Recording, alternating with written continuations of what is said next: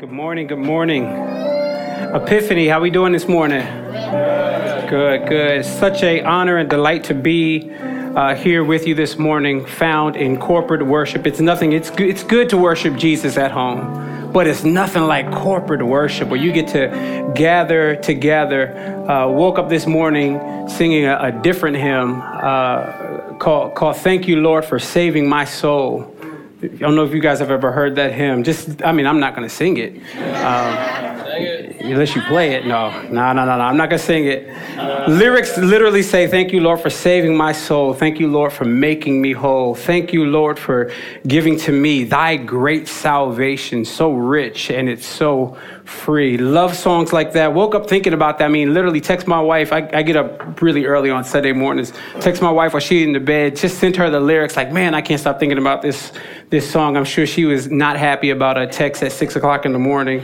But thinking about that in Ephesians chapter 2, that we were dead in our sins and the trespasses of our sins, but God made us alive together with Christ. Nothing like thinking about the gospel, waking up.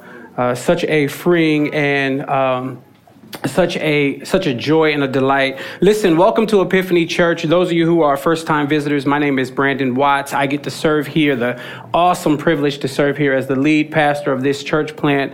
Young church plant, just planted a couple of, I don't even think we've made 2 months yet, planted March 20th of this year. And it's been a real joy and delight to serve the community and serve here as the pastor. Listen, I want to jump right in. I am just really, really eager to preach. If you could turn to 1 Timothy chapter 3.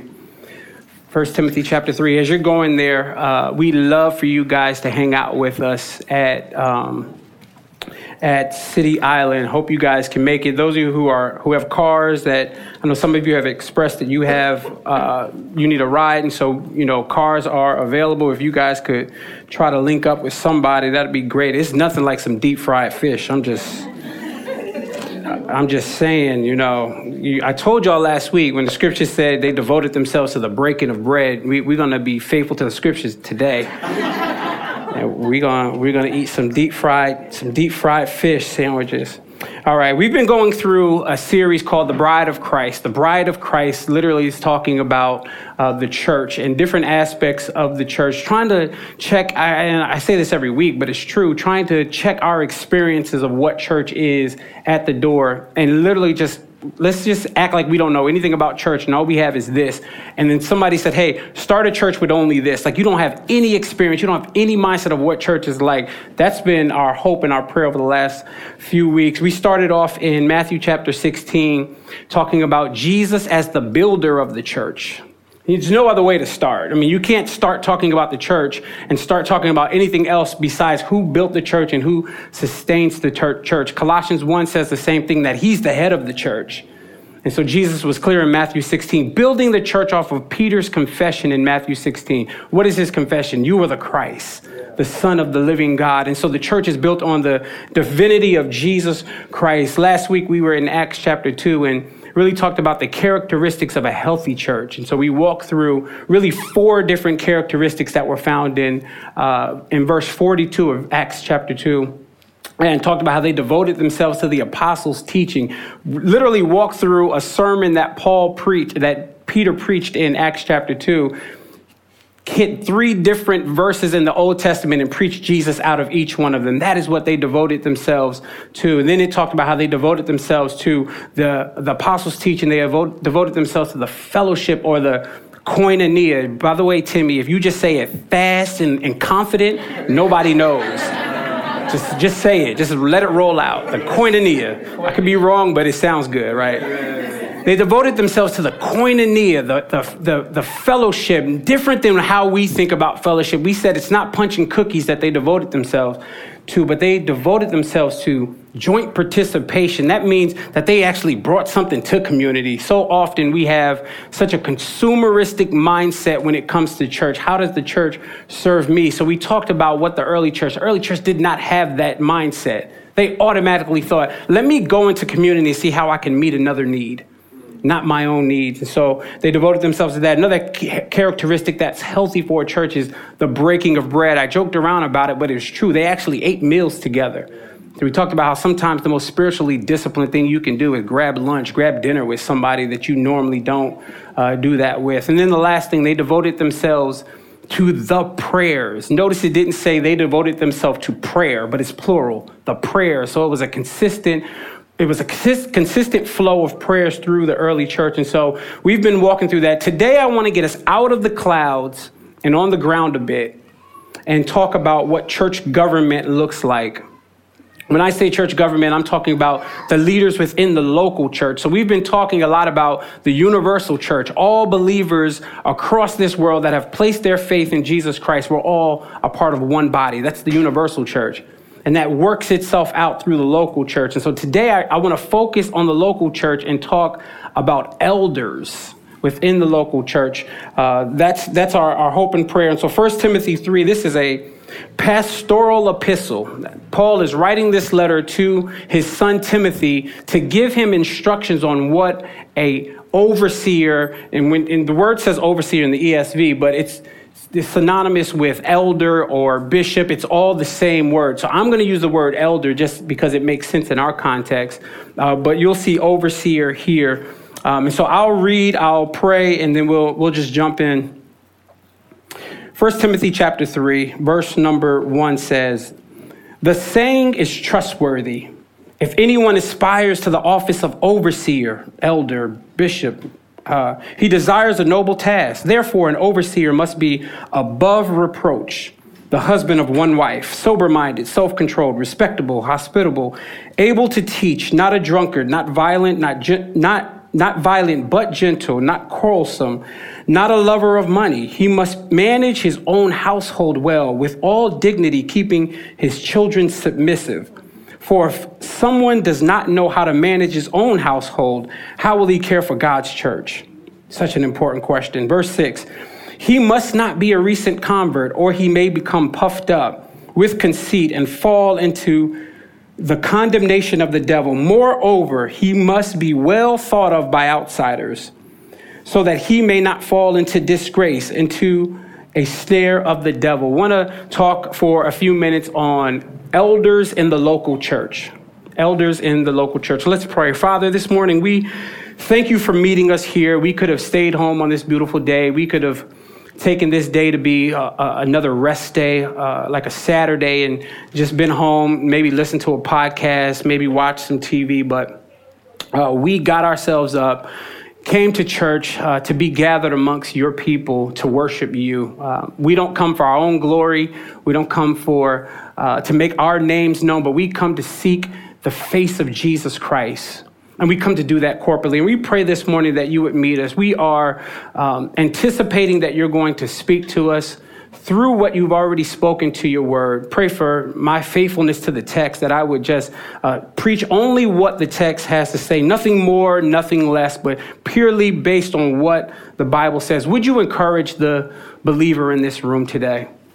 The one that knows church, knows what elders are, knows what the role is, or maybe even thinks he knows. I pray that you would help us today to really understand and unpack that. Pray for the unbeliever. We are thankful that you send the person that doesn't know you, that's far from you here. We're thankful that they're here. Would you meet them today and change hearts, transform lives? That's what the word does.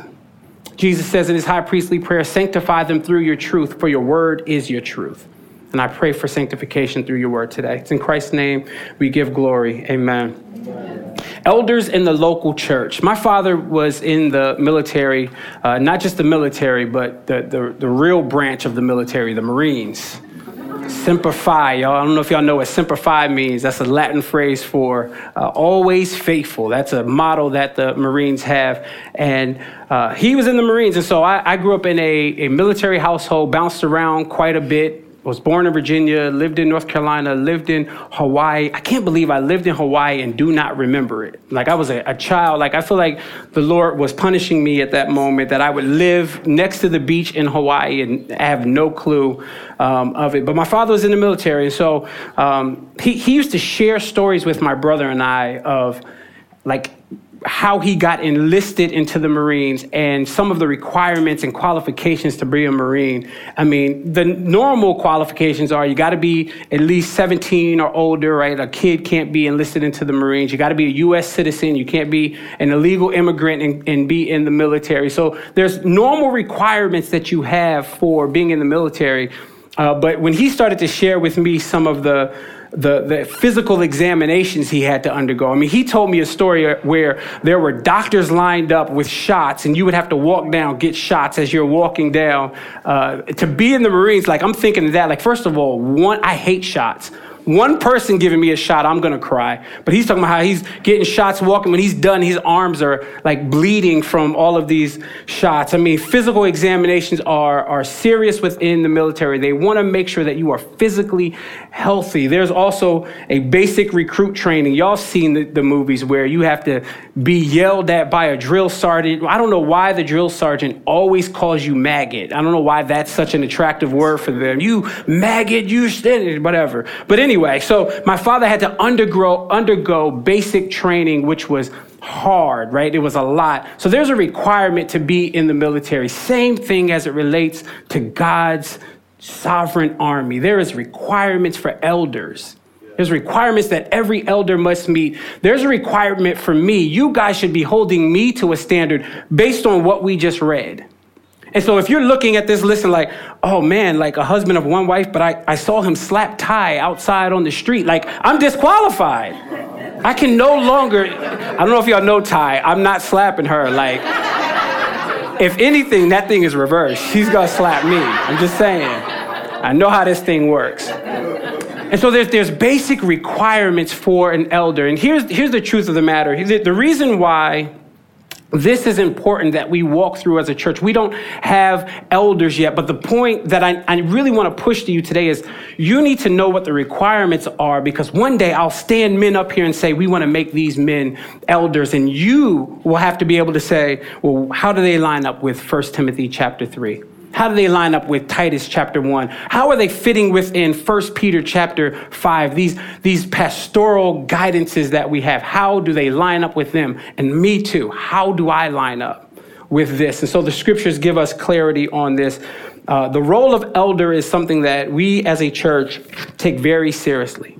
Very seriously, particularly because, and let me just, before I even get into the text, let me just kind of tell you and anchor you in where we are, our stances as a church. We are a elder-ruled church. What does that mean? That means we're not congregationalists there, and I have friends that are. That means, I put something before you guys, a decision that we need to make, and you guys all vote on the decision, and that's the direction of our church. We don't believe that that's a biblical stance for us. So we don't hold to a congregational style leadership. The congregation doesn't lead the direction of the church. Elders do.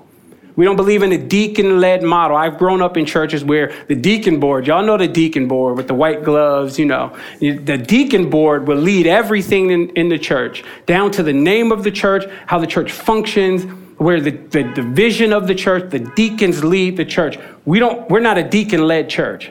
We are an elder, not just elder-led, an elder-ruled church. Meaning we believe that the New Testament shows us that the church, the way the Lord has designed the church, is to flourish under a group of elders, And so that is our hope for this church, elder-ruled church. Let me point out a few things before we get into the text. Let me point out a few things that I think are important for you to know as it relates to elders. Number one, there's really 4 things I want to point out. Number one, elders, our belief in eldership here is that we believe in a plurality of elders. What do I mean by that? We believe that there is shared leadership.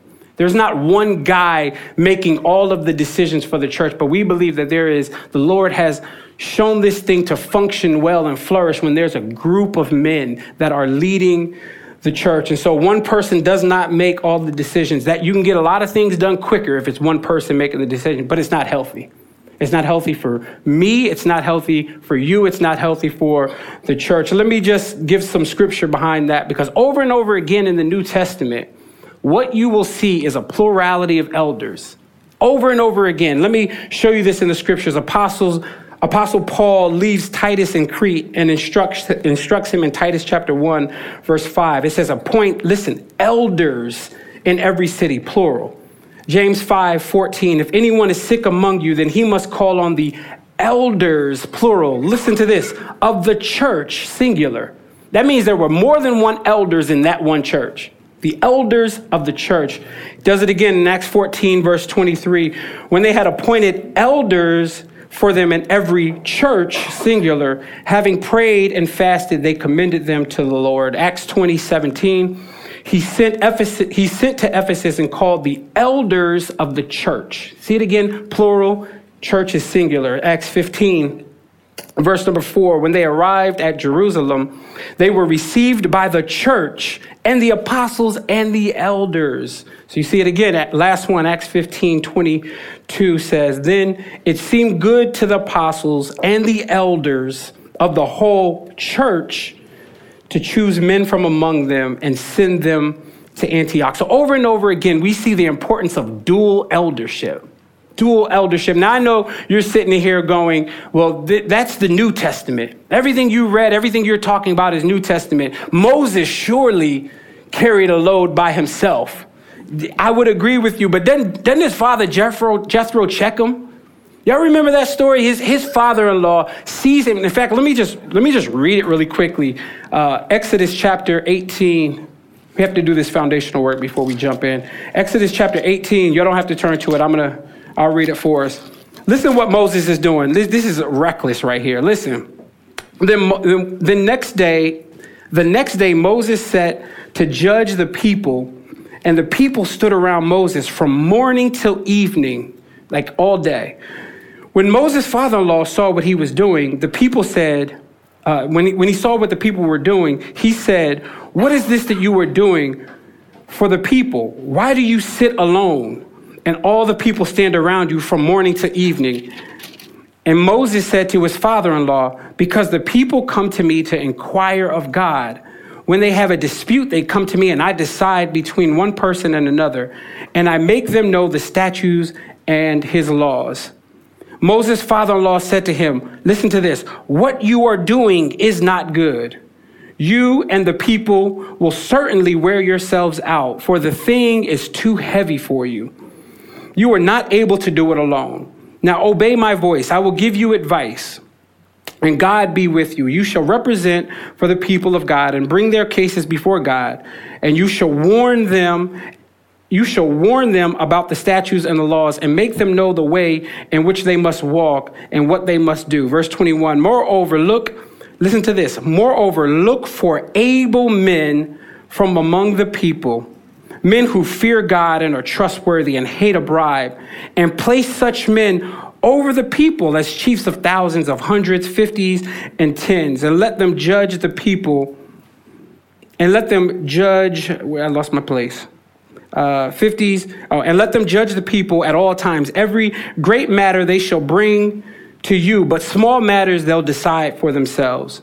So it will be easier for you, and you will not bear the burden alone.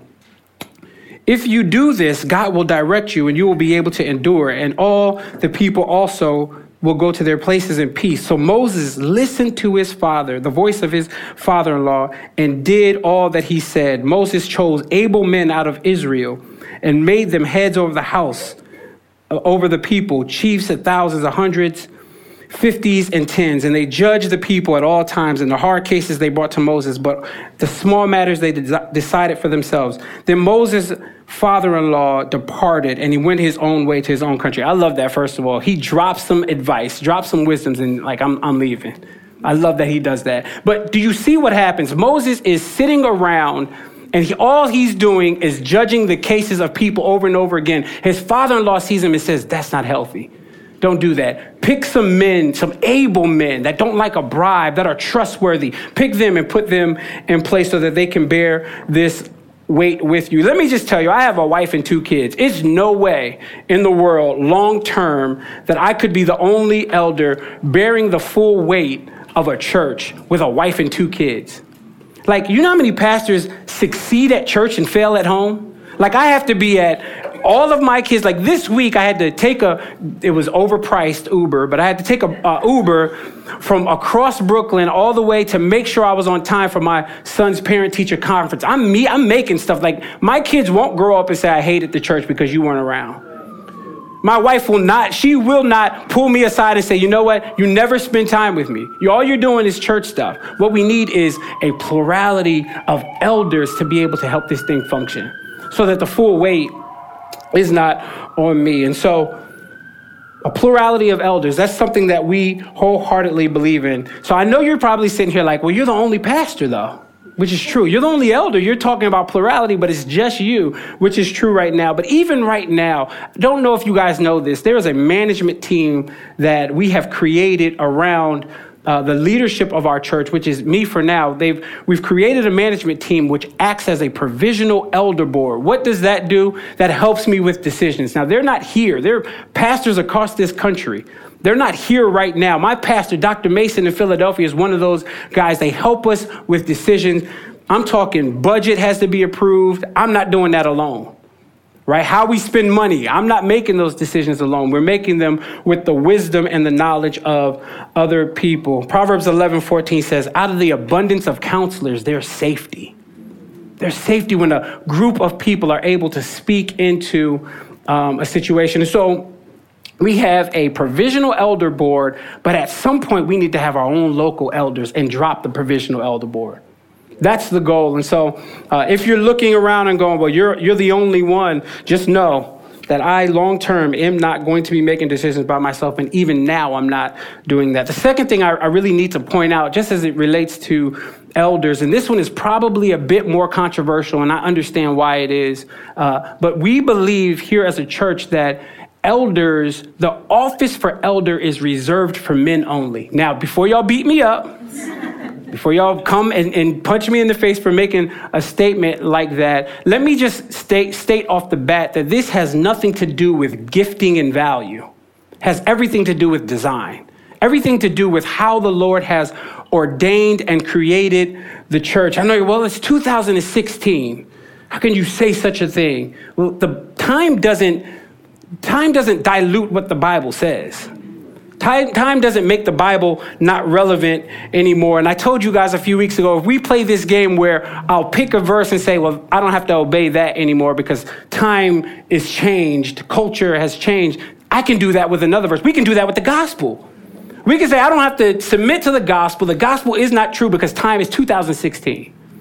And so we believe here that the office of elder is reserved for men. Now, I'm not beating anybody's church up that has women elders. Listen, I have friends that are women elders right now. And so I'm not beating anybody up. I'm just saying our stance and our place. Well, that's a cultural issue, right? In the time that the church was birthed, women weren't allowed to do certain things. And so if Paul would have put a woman in place, then it wouldn't have been culturally relevant. The problem with that is Paul never addresses the issue of women's roles and men's roles within a church. He never addresses it from a cultural standpoint. He always goes back to creation.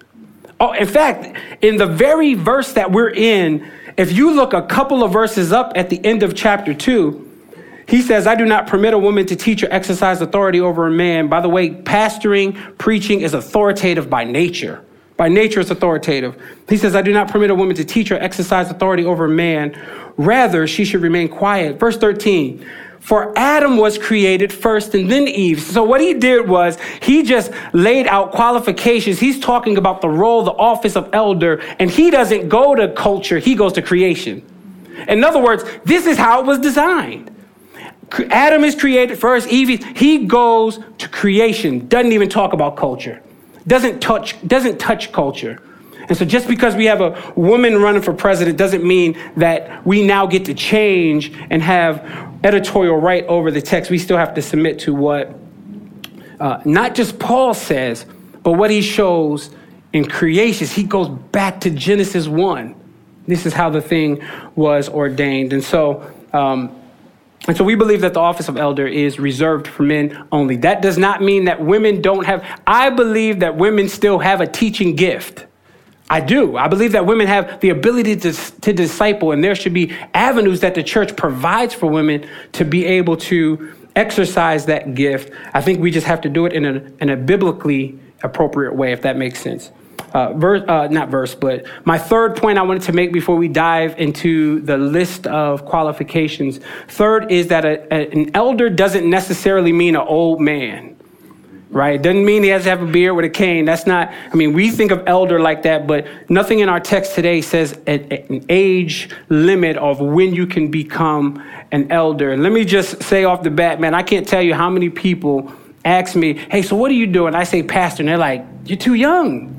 You're not old enough to be a pastor. I'm like, well, why not? Or man, I was in Dallas one time, and I took another Uber incident. I took an Uber, and there was this older lady that was driving the Uber, and we were having a great conversation. She was telling me how she spent some summers in Brooklyn, and so we were talking, and so she says to me, well, what do you do? I said, well, I'm a pastor. Literally on the highway, turns around and looks at me. Like, don't ever catch eye contact on a highway while someone's driving. I'm like, why are you looking at me when you're driving?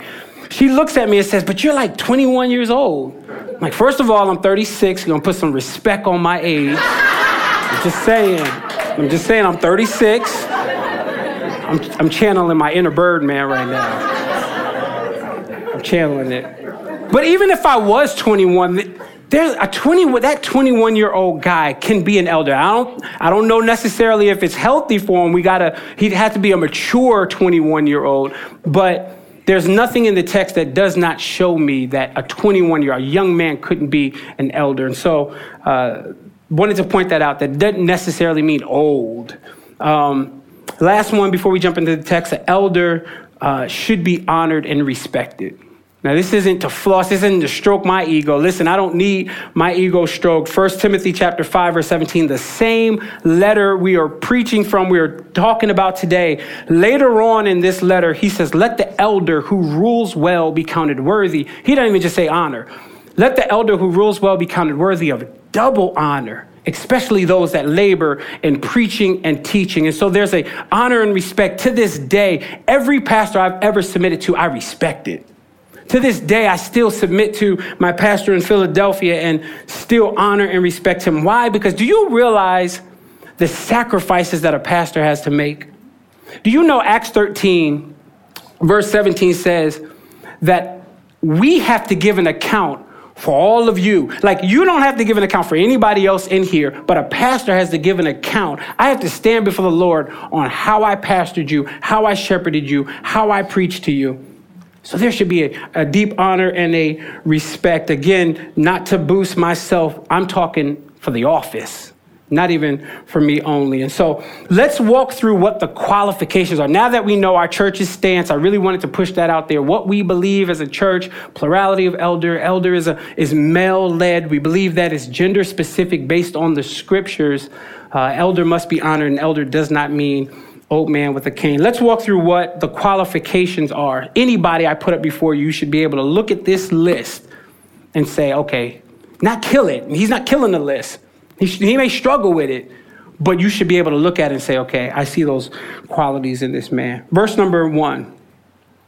The saying is trustworthy. Let me stop there for a second. This is, whenever Paul says the saying is trustworthy, he's about to say something important. 5 times in the pastoral epistles, in his letters, he's written a trustworthy saying. 5 times. In fact, he's done it twice in this letter already. He did it in chapter 1, verse 15. And what he says in chapter 1, verse number 15, what he says there is, this saying is trustworthy and deserving of all full acceptance, that Christ Jesus came into the world to save sinners. He's talking about the gospel. And so what Paul does in chapter 1 is say, this saying is trustworthy. Here's the gospel. By the time we get to chapter 3, he's saying, this saying is trustworthy, and here are elders. So he's showing us the connection between, or the importance between the gospel and elders within the local church. When he says this saying is trustworthy. And so he's about, what he's about to say holds weight. He's not about to say something that he's not thinking about. Like, he's inspired by the Holy Spirit and about to say something that's very important. What does he say? This saying is trustworthy. If anyone aspires to the office of overseer, he desires a noble task. I want to zoom us in on two specific words: aspiration and desire. That means that the calling to pastor, the calling to elder is an aspiration, not some mystical experience. Like I didn't fall into a trance and was beamed up to the throne and the Lord said, this is what I need you. That feels like a good God voice. This is what I need you to do. It wasn't an experience like that. It was an aspiration. I aspire to the office. Anybody that is put before you as an elder, none of us should be begrudgingly doing the work. You know that feeling when you go to work on Monday and you're like, oh my God. Like I don't have that feeling. I shouldn't have that feeling of, well, sometimes when I got to talk to Gabe, I'm like, oh God, again. That's every now and then. That's not all the time. But elders shouldn't have that feeling of not having an aspiration and a desire. That means that when we're looking for elders here at the church, I shouldn't have to go and say, I think the Lord's calling you to be an elder. I think the Lord's calling you to be an elder over and over again. There should be an aspiration. You should come to me and say, I think the Lord's calling me.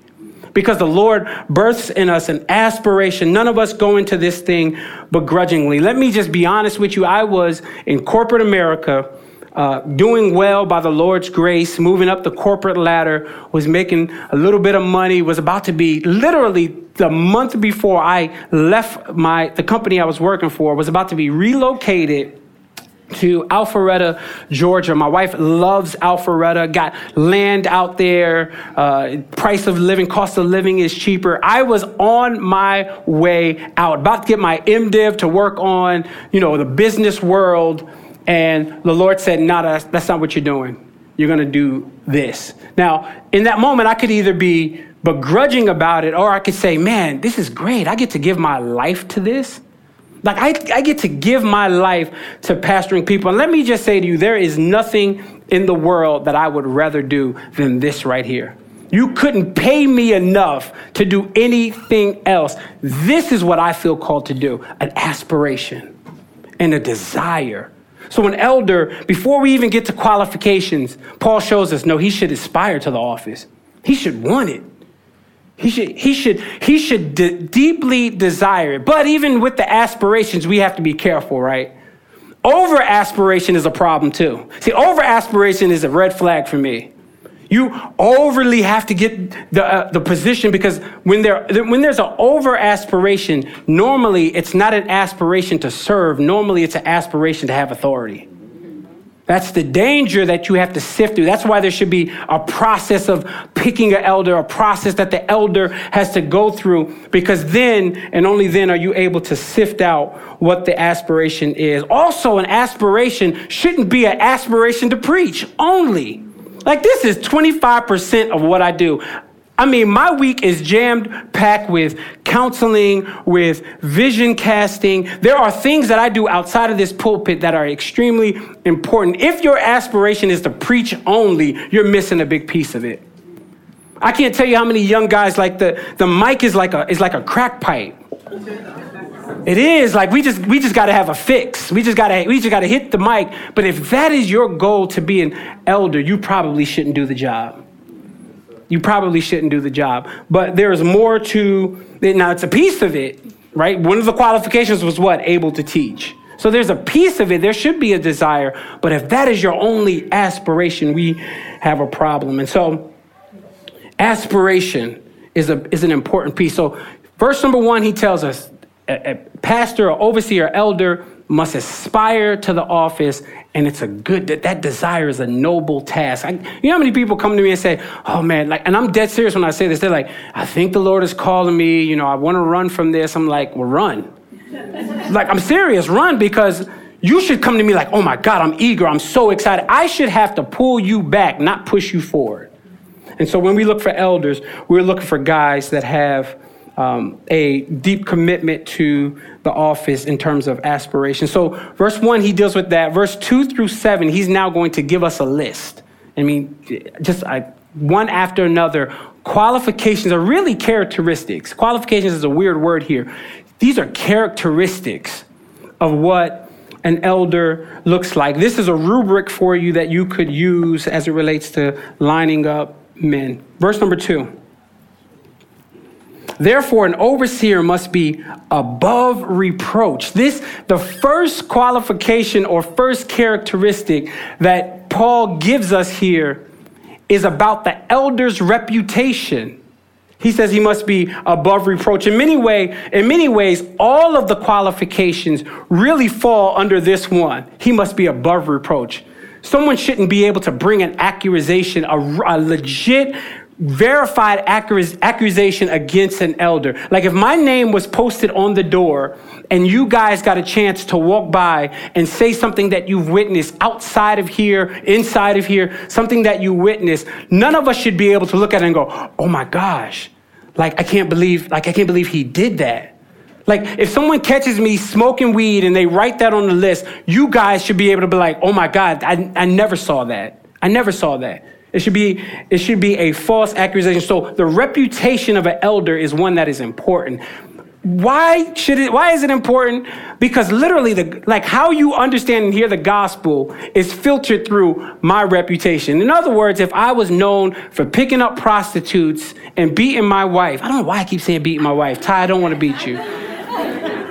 But if I'm known for that, and then I come in here and say, open up to Colossians chapter 1, and you know about my reputation, it hinders how you hear the gospel. This is why Paul is saying, no, that man his reputation should be clean.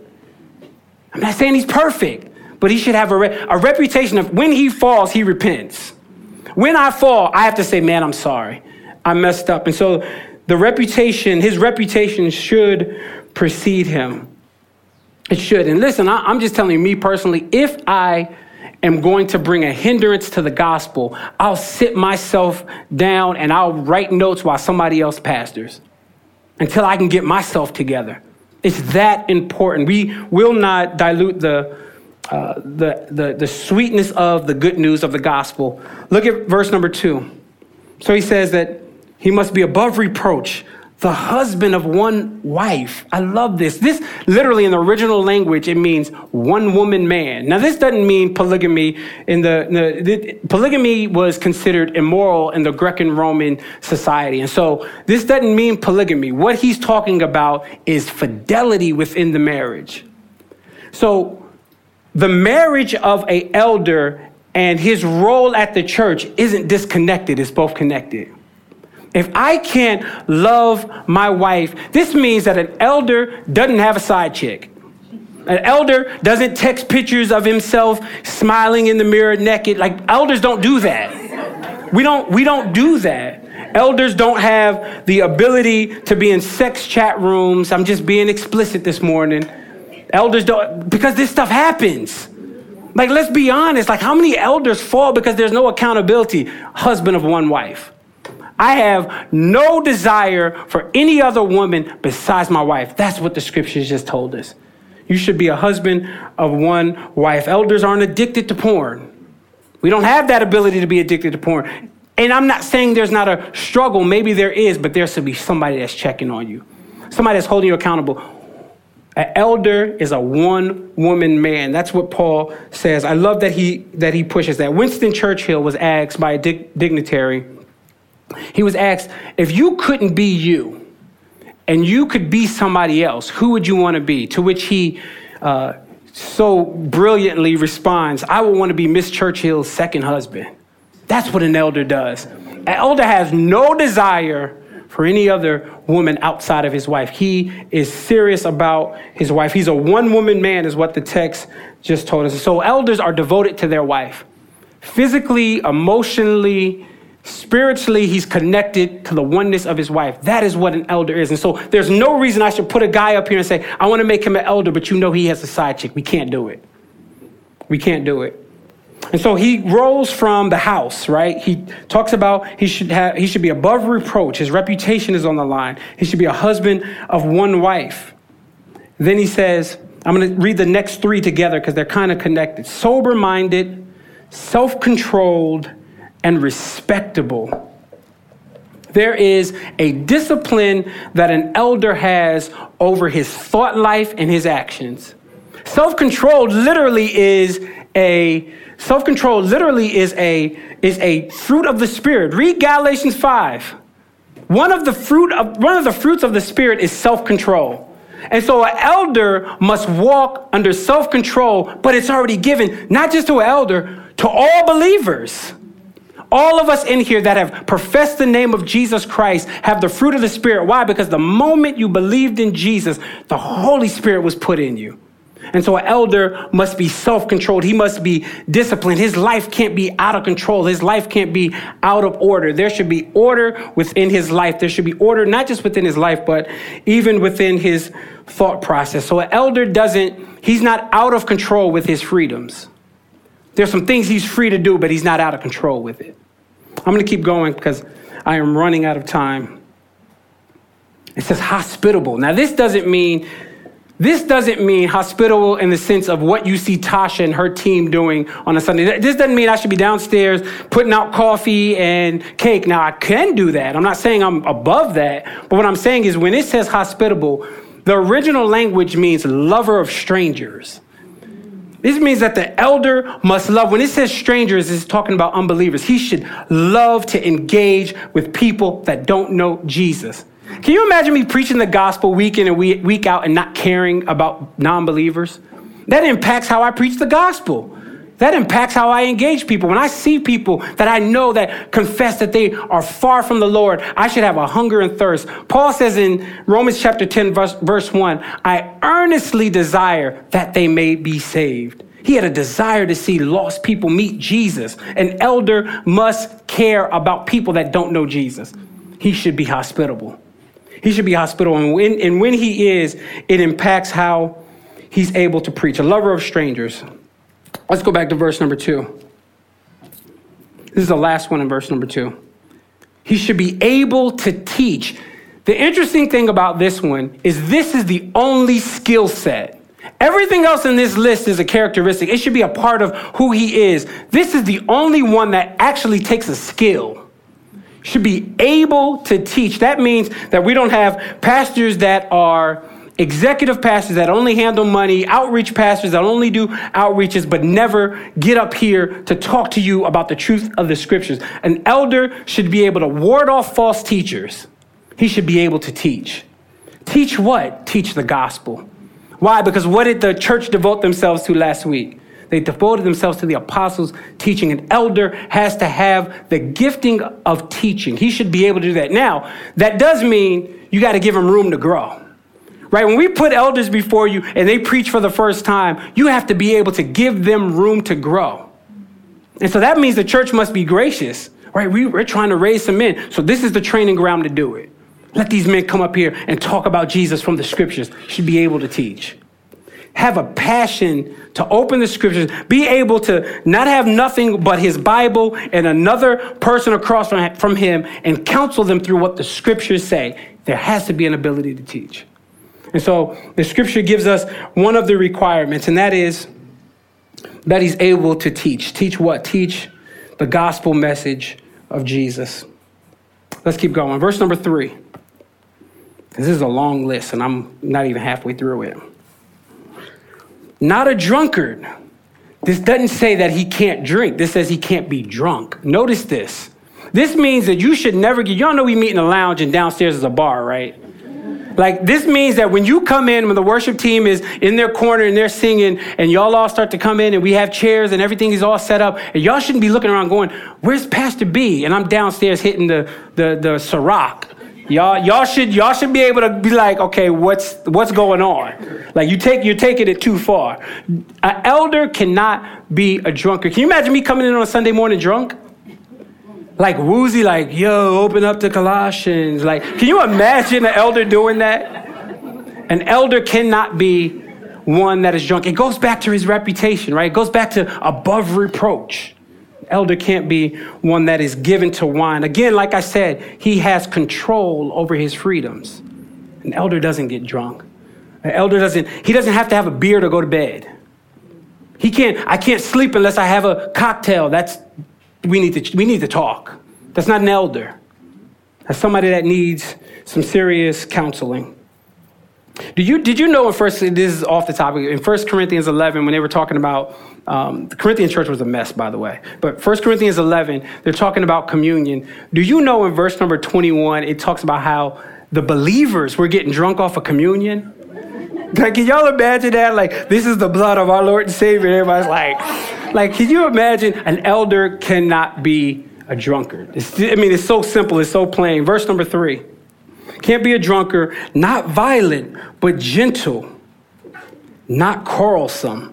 An elder can't be a person that is always arguing, looking for arguments. Earlier this week, somebody cut me off. Yeah, now there's moments where, when you're driving, where you have that road rage come up. There are moments where I have to check myself. Earlier this week, somebody cut me off, and I'm screaming at them, yelling at them, and I pull up to the light. Now, the light always humbles you, right? Let's be honest. I pull up to the light, and they creep up. I'm going, oh, my God. That's when you know you're not about that life. In that moment, when they pull up, it's like, oh, my God. You try not to look like, oh, God. They pull up, and you see it's like an old person. You're like, yeah, whatever. I saw you. Listen, we can't be quarrelsome. Like, you can't see me outside arguing about crazy stuff. You can't have me always looking to be quarrelsome and want to engage with you and even debate with you. Like, an elder's not quarrelsome. He's gentle. He's gentle. He cares about your soul. And so he shows it. The scripture says, when it says an elder can't be quarrelsome or not violent, what it literally is saying is he's not a giver of blows. He's not looking to fight. He's not walking into a situation and thinking, I want to argue with this person. All right, verse number 3. Not a drunkard, not violent, but gentle, not quarrelsome, not a lover of money. Elders can't. This doesn't mean he can't make money. It just means he can't love it. So he can't be an elder. An elder cannot be a lover of money. Verse number 4, he must manage his old household well, with all dignity, keeping his children submissive. For if anyone does not know how to manage his household, how would he care for God's church? The training ground for elders is how they operate at home. And so if you want to be an elder here and you're married, I'm bringing your wife in. How's he pastoring you? How's he doing with this list? Give me some weaknesses within this list. We all have them. Tell me what the weaknesses are. If his children are old enough, I want to know how you parent them. I want to know how you pastor your kids. How do you interact with the scriptures with your kids? These are qualifications of an elder. His household must be in order. Look at what it says, though. Note that it says, when it talks about keeping his children submissive, it says, with all dignity, keeping his children submissive. And so, in other words, there's a way that you can keep your children submissive that's indignified. And so there's a way you do that, but an elder must keep his children submissive with dignity. That means a child can't be. Now, this doesn't mean a child can't go astray and you can't be an elder because he has to walk with the Lord himself. Like, I'm not saying everything isn't dependent on that, but what I'm saying is how you interact and how you handle that is an important piece of how you'll handle the church. Verse number 6. He must not be a recent convert, or he may become puffed up with conceit and fall into the condemnation of the devil. In other words, so he can't be newly converted. Now, when it says this doesn't mean necessarily number of years. Because the scripture, if it would have been a number of years, the scriptures would have said he can't be an elder at least for 2 years, at least for 3 years, at least for 4 years, or whatever the number is. This isn't talking about number, it's talking about maturity. He can't be an immature believer. He has to be a mature believer that knows how to handle someone else's sin. See, if I was an immature, and I'm still growing, I don't want to make it look like I'm killing this. I'm not. I'm still growing. But if you have an elder that's immature and you bring to him a serious situation, he may not even know how to handle that. Or he may handle it in an immature way. It's important for elders to be serious about their maturity in their walk with the Lord. Let's finish this up. When it talks about that he may fall into the condemnation of the devil. This isn't meaning losing salvation. We don't believe that. You are eternally secure if you've trusted Jesus. So this isn't saying an elder that is a recent convert or a potential elder that's put into place that's a recent convert. This is talking about the potential to sin, may make him fall into sin, not lose his salvation. Verse number 7, moreover, he must be well thought of by outsiders. And so your role, when I just talk to you guys should be able to walk out and see a list and be able to not be surprised, because I should be able to walk with this. Outsiders should be able to engage and say, if my neighbors hear that I'm a pastor and are like, oh my God, he's a pastor, that's not a good thing. It's not a good thing. And an outsider should be able to look at a pastor and be like, man, I don't know how to put that, but I see that. Like, I get that. That makes sense. This doesn't mean that you're not going to have issues with outsiders or issues with people in the church. Like, you may have an issue, a legitimate issue with an outsider. I don't know, a lawsuit, something crazy. You may have that. And so you're protected in that, but you've done all you can to keep this list, to live above reproach, even with the outsider. And so verse number 7, moreover, he must be well thought of by outsiders so that he may not fall into disgrace, into the snare of the devil. Listen, elders are an important aspect of the church. Really wanted to get us on the ground today to think about what it is to be an elder. One day, and I keep saying this, but it's true, one day, I prayerfully, if the Lord says the same, I'll be able to present men before you that have walked faithfully with this and say to you, man, I want to make these guys elders. If you guys know anything that's in contradiction to this, please let us know before we make them an elder. I should be able to say that to you guys. You guys weigh in. If there's nothing that comes back, we should be able to push men forward. But it starts with an aspiration. An aspiration. And so I pray that you would think about, as we talk about elders, think about our church as it relates to one day presenting elders to you. I pray that you would think about it and pray for them. Pray for me. Like, I'm not above this list. Like, I could at any time fall off on one of these things in this list. Please pray for me with that. Let's pray. Father, we are grateful that you've wired and designed the church to be governed and guided. You didn't leave us to be, to try to figure this thing out for ourselves, but you've given us men after your heart, men that are not a pursuit of being quarrelsome and arguing, but men that genuinely and sincerely, passionately love your church. Pray that you would raise men up here. Pray that you would bring men forward to say, I have an aspiration and a desire. And pray that they would be able to fall in this. You told us not, and later on in this letter, you told us not to lay hands too quickly. So, Father, we want to honor that. But Father, I pray through discipleship, through engagement, through investment, that we'll see fruit and that you'll put good, solid men around this church that are passionate about your church, that aren't looking to have authority, but looking to serve. Father, that's all a call to elder is a call to die, a call to give your life, a call to serve the church, a call to put people above them. Father, would you birth that in this church? We thank you for all of the men, not just in this church, but across this world, that you have ordained to the office of elder. Would you bless them? Would you encourage their hearts? Pastors are the loneliest people. Would you encourage them today? It's in Christ's name we pray. Amen.